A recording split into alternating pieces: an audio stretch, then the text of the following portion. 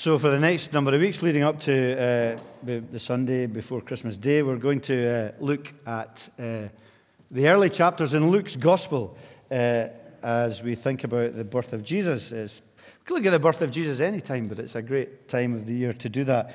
And we're going to do it this time through the lens of Mary, Jesus' mother. And I think that's going to be exciting and challenging and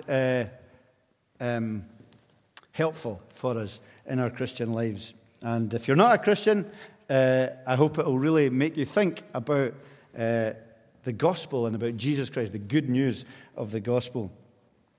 But I think when you read, we didn't read the whole chapter, but when you read the section that we read this morning, that Sue read for us, I think there's at least to the modern person, there's at least a couple of challenges that you may have thought about or you may have considered, maybe not. But if you've read a passage like this, it may be that some thoughts and some challenges have entered into your mind. I've thought of at least a couple. The first being Mary herself. Because she was a nobody, right? Mary was really a nobody. Nobody would have known about Mary if it hadn't been for this gospel account and for what happened. She was in Galilee, in a backwater in Palestine. As far as we're aware, she had no formal education. She was a peasant. Nothing that would make her stand out among the roughly, and any scientists and other kind of people might question this, 100 billion people who have walked on this planet since its creation. Yet probably she's the most famous person who ever lived, other than her son. She's certainly, I would argue, she's certainly the most famous woman who ever lived. This absolute, apparent nobody. So Mary herself is a bit of a contradiction in all of that, and in the significance and the importance of Mary. But also the fact that the reality that this story is written, and the passage that we read together, is written as fact and not as fiction. It's not fable. It's not make-believe. It's written as fact. It's written by Dr. Luke, the famous gospel writer who was also a physician, who was a medical doctor, as we're recorded in Colossians chapter 4. And like all medical people, precision matters. It matters the kind of diagnosis that you give to people. It matters the medicine that you give. Accuracy is important for a doctor. And here is someone who is giving an orderly account. We didn't read it, but in the first paragraph, we're told that as he's explaining why he's written the gospel, he's written it to a friend of his, Theophilus, who may be interested in knowing about Jesus. He says he's gathered all these eyewitnesses together, and he's come to make an orderly account for you, most excellent Theophilus, that you may have certainty about the things that you've been taught. So it's given clearly as a factual account of Jesus. Now, medics do keep accurate records, and my sister Annie, who's here today, she's worked for quite a while on the genealogy of our family, and a couple of weeks ago sent us through as siblings this phenomenal digital record of my dad's war record.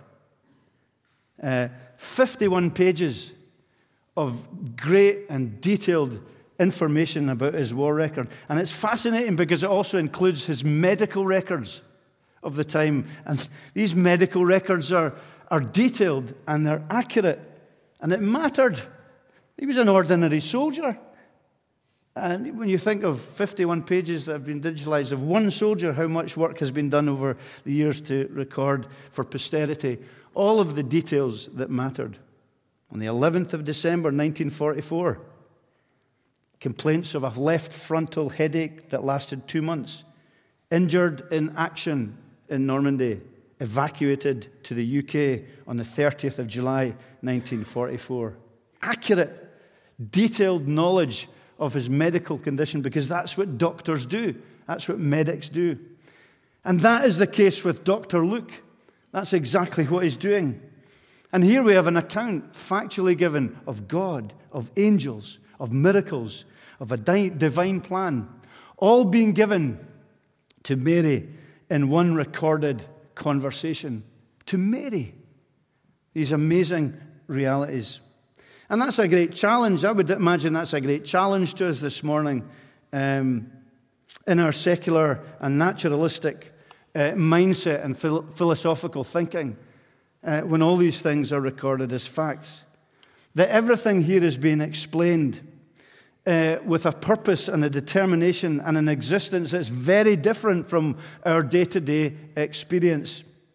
But I think it's very important for us to consider that and to be reminded of that as believers, unless we sink into a life of ordinariness and faithlessness and secularity and materialism, which denies all these realities which are so significant for us in our life of faith.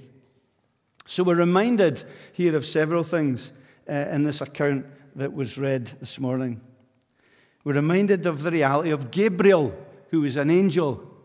And he comes as a messenger of God to speak directly to Mary. So we have that kind of rather unspoken or undramatic description of almost just ordinary that, well, an angel came. Gabriel came and spoke to her. He comes from another realm, a heavenly realm. And he's sent. He's sent by God, and he breaks into human experience and to human reality and to human life, representing one of a myriad of powerful beings, created beings that are not human, that we can't see, but that are very real. Glorious, powerful servants of God. Gabriel, who is mentioned in the Old Testament in Daniel as coming to bring God's message, which then was also prophetically speaking about Jesus in the midst of the Old Testament. And so there's this almost unspoken expectation that there is an unseen world, a world that we don't interact with from day to day, that is all around us, an unseen world, but that is a spiritual reality that has a huge impact on created experience and on our experiences, even if we don't know it.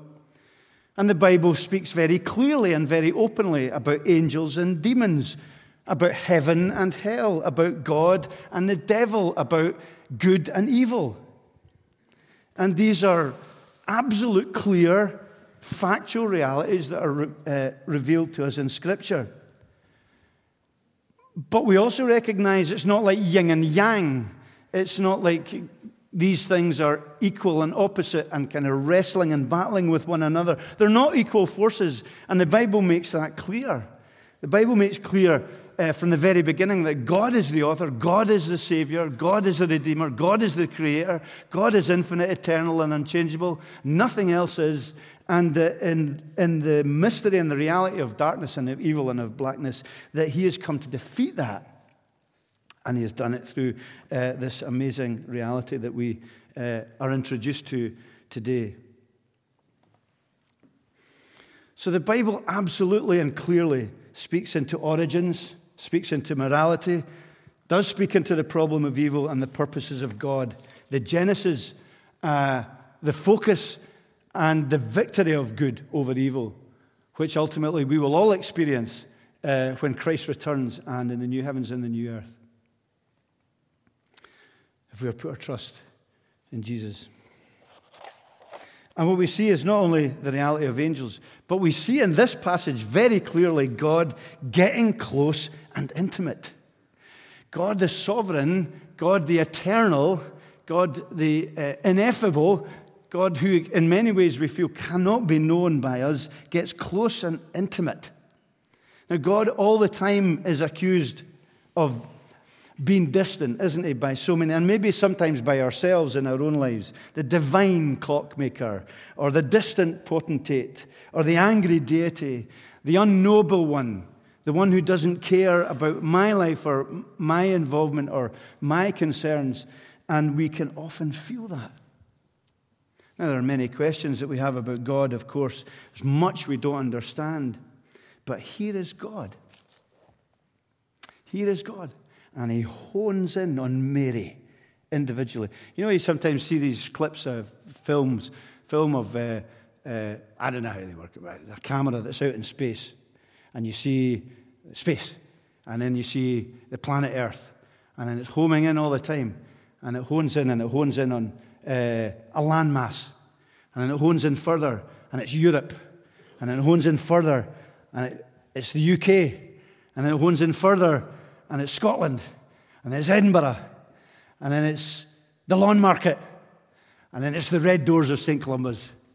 You see that amazing zooming in from the massive into the very detailed. And it's kind of like that here with Mary. You've got this divine being, the living God, and he's honing in on one individual, on Mary and on Elizabeth, also her cousin. And he speaks into her life, and he brings her comfort in her fears when she is met with Gabriel. I'll say a little bit about that in a minute, but it's interesting that there's no indication of what Mary thinks of Gabriel in terms of, does she know he's an angel? I think there's something pretty amazing about him, because she's certainly full of fear. And he says to her, don't be afraid. God is with you. You've found favor from God. And he comforts her and brings her into his loving purposes. This is Mary. And she's chosen. And she's chosen by God, and he explains, and I think it has to be one of the most incredible verses in the whole of the Bible, in verse 35. And the angel said to her, the Holy Spirit will come upon you. The power of the Most High, that would be God the Father, will overshadow you. Therefore, a child, Jesus Christ, the Son, will be born. He will be called Holy, the Son of God. It truly is an outstanding and remarkable verse that we have here, where God explains to her that miraculously, the Trinitarian one explains that the Son will be born of her miraculously, flesh of her flesh. The triune, mysterious God is focused on and intimately involved in this woman's life, in this miraculous conception of Jesus, God the Son, coming in to this world. It's clearly impossible to us. It's outrageous, but it's unmistakably unique in the history of the world. It had to be. God broke into human society.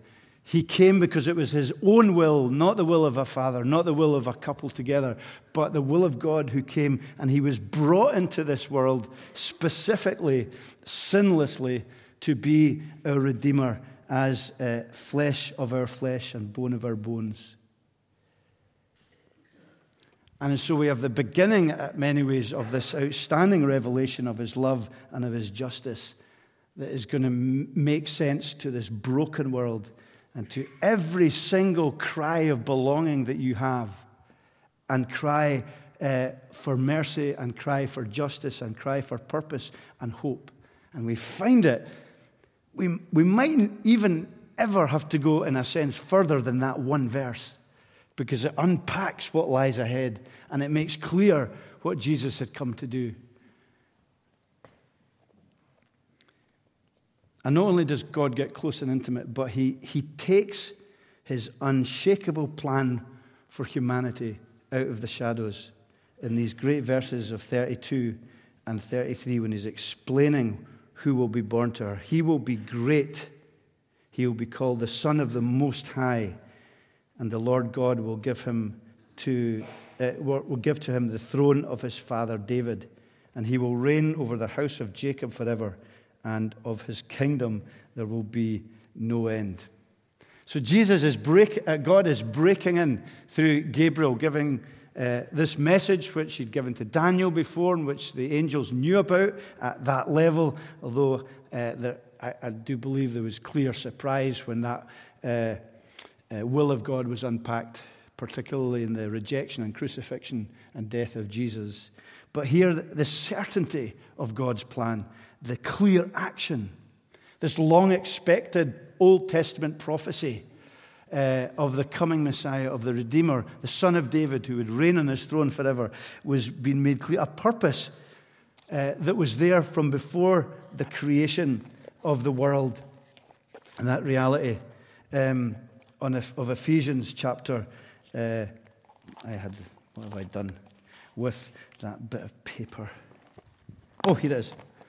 Ephesians 4, which encapsulates what the angel is saying, or God is saying through the angel, for he chose us, and it includes us in this moment. He chose us in him before the creation of the world to be holy and blameless in his sight. In love, he predestined us for adoption to sonship through Jesus Christ in accordance with his pleasure and will, to the praise of his glorious grace, which is given freely to us in the one he loves. He chose us in him before the creation of the world, which is the unpacking of what is happening here. That it's crystal clear.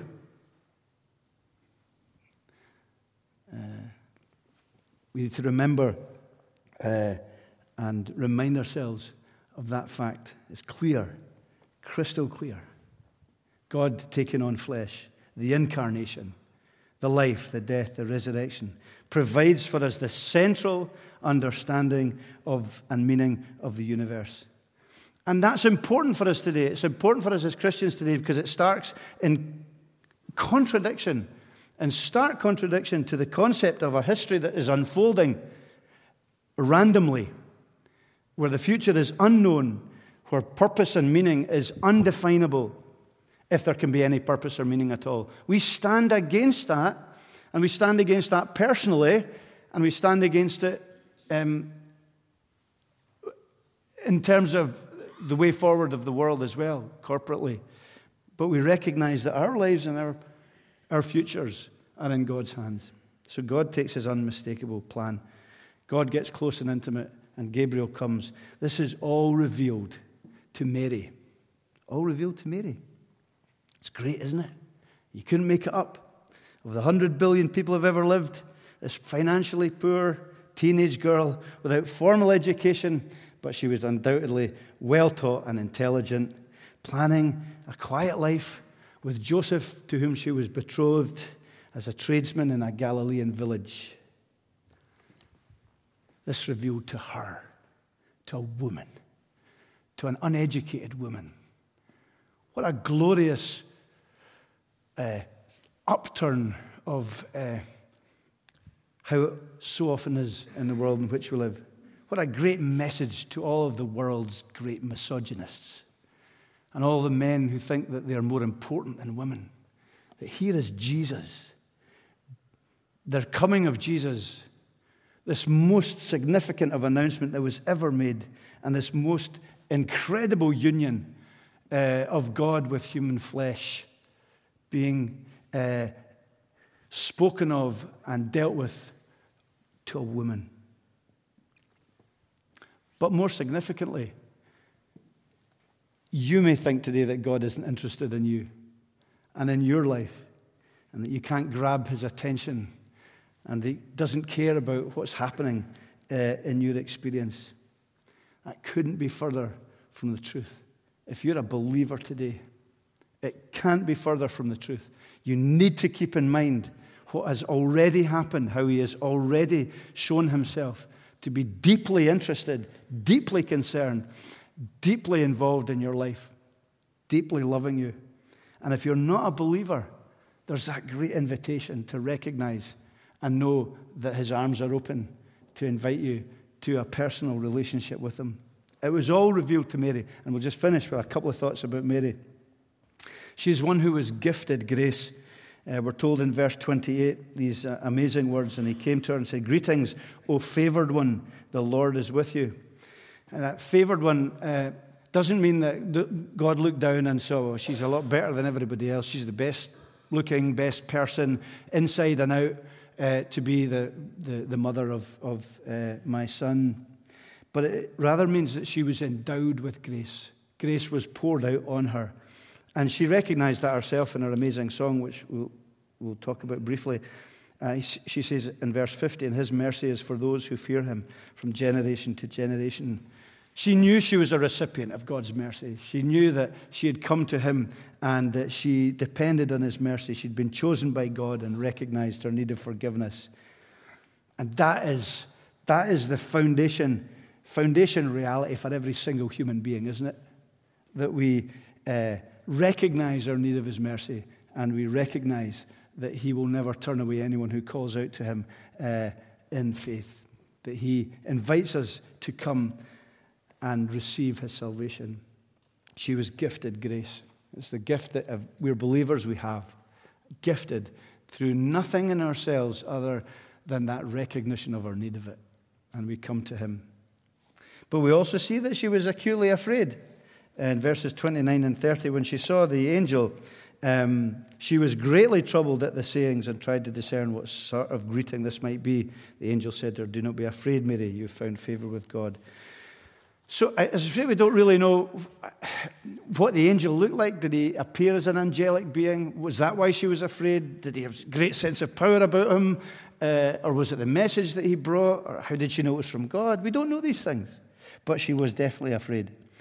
She was being confronted with unseen realities and divine truth that for her was not initially comfortable. Just as it can often not be very comfortable for us to be confronted with the truths of God's word or the truth of the claims of Jesus Christ.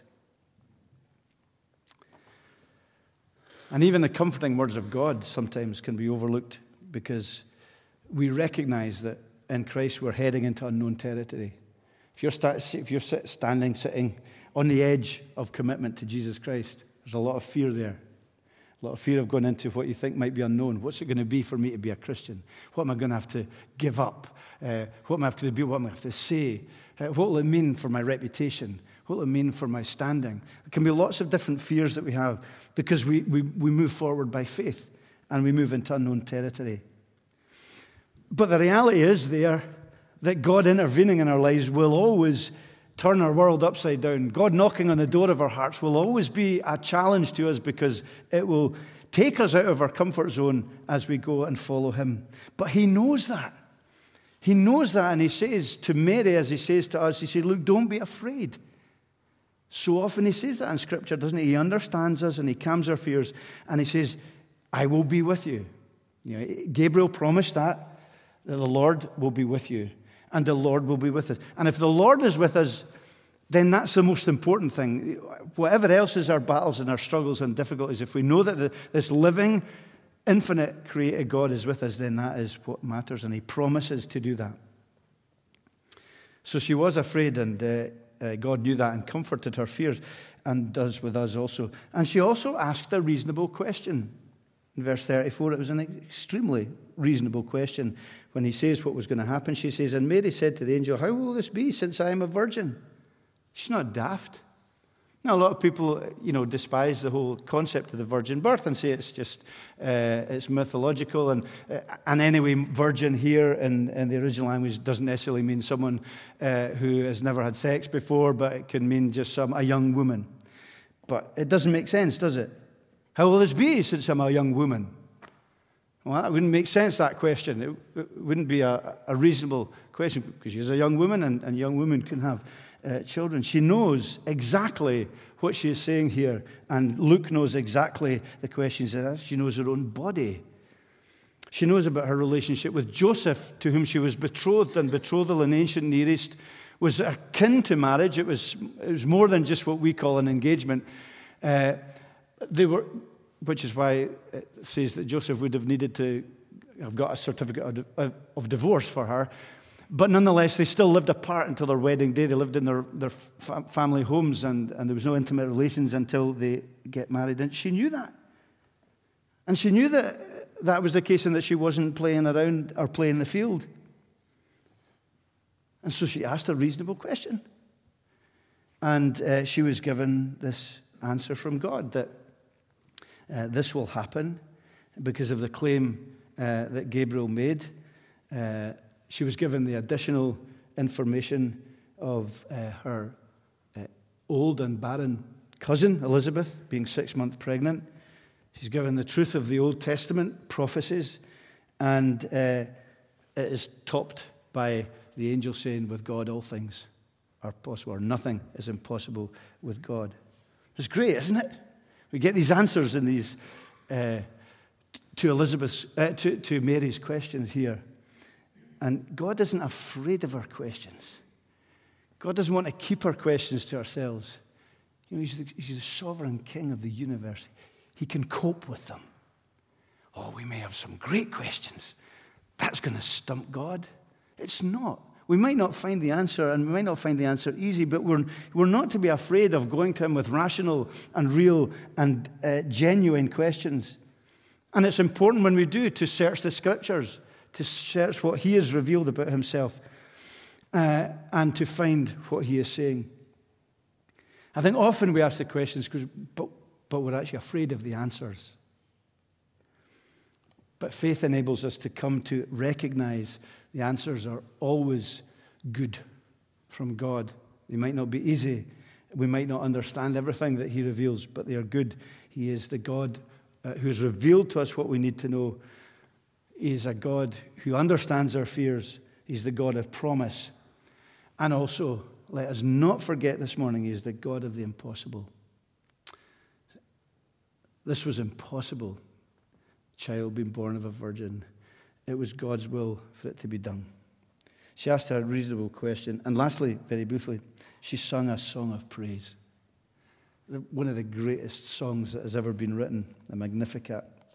And we have it in these verses from verse 46. I wish we had more time to look at this amazing song of praise. Mary, this unnoticed young woman, probably a teenager, becomes one of the authors of Scripture, one of the authors of the greatest parts of Scripture, one of the greatest songs of praise ever spoken. And we really don't have time to look at it, but it's definitely worth a second look. It's framed in Old Testament language.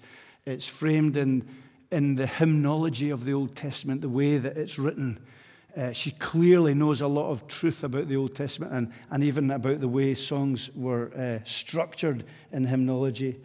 It closely mirrors the song of Hannah in the Old Testament in similar situations, as it were.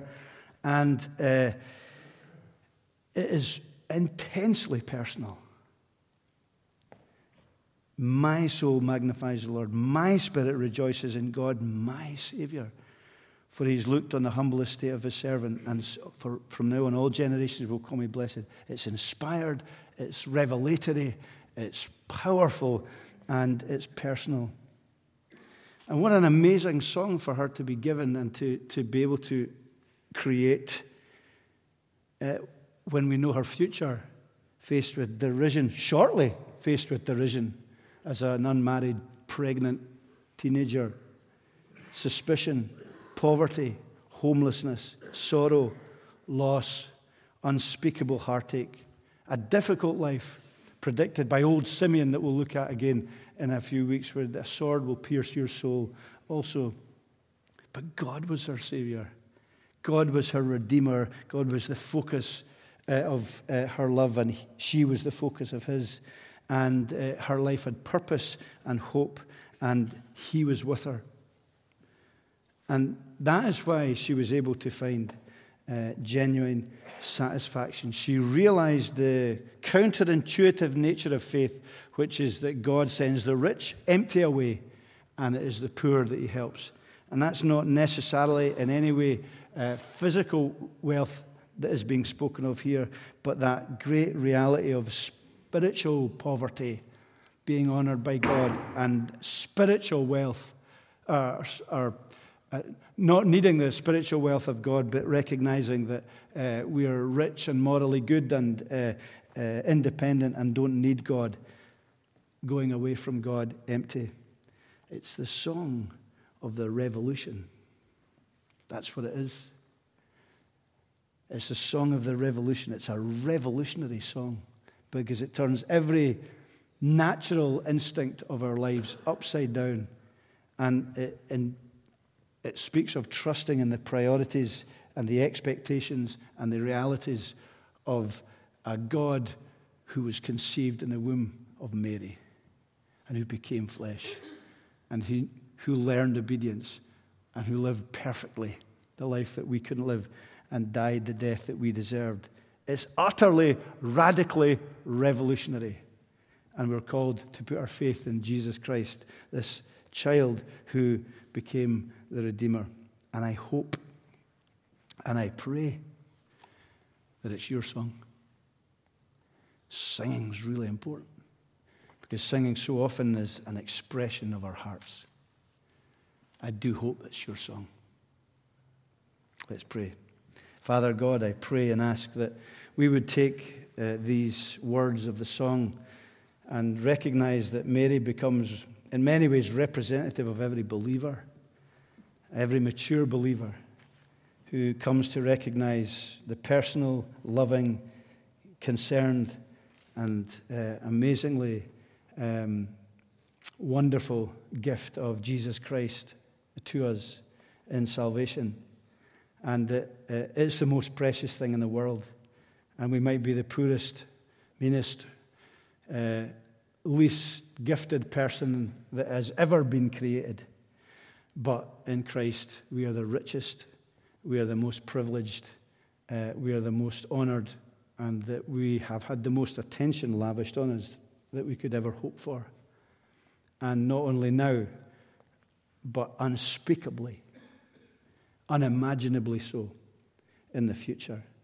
Help us to grasp hold of that, the significance and the importance and the reality of this living truth that's revealed to us, which we all know so well here, most of us anyway, I'm sure, and which might just slip out of our mind and our attention as just another sermon that's been ticked off and another Bible passage that we know about anyway. But may it be, Lord Jesus, that your Spirit takes it today, refreshes, revives, renews, reinvigorates, redeems, and transforms us as we enter into this new week, this privileged new week, a week that we will never have again, and a week that you gift to us. In Jesus' name, amen.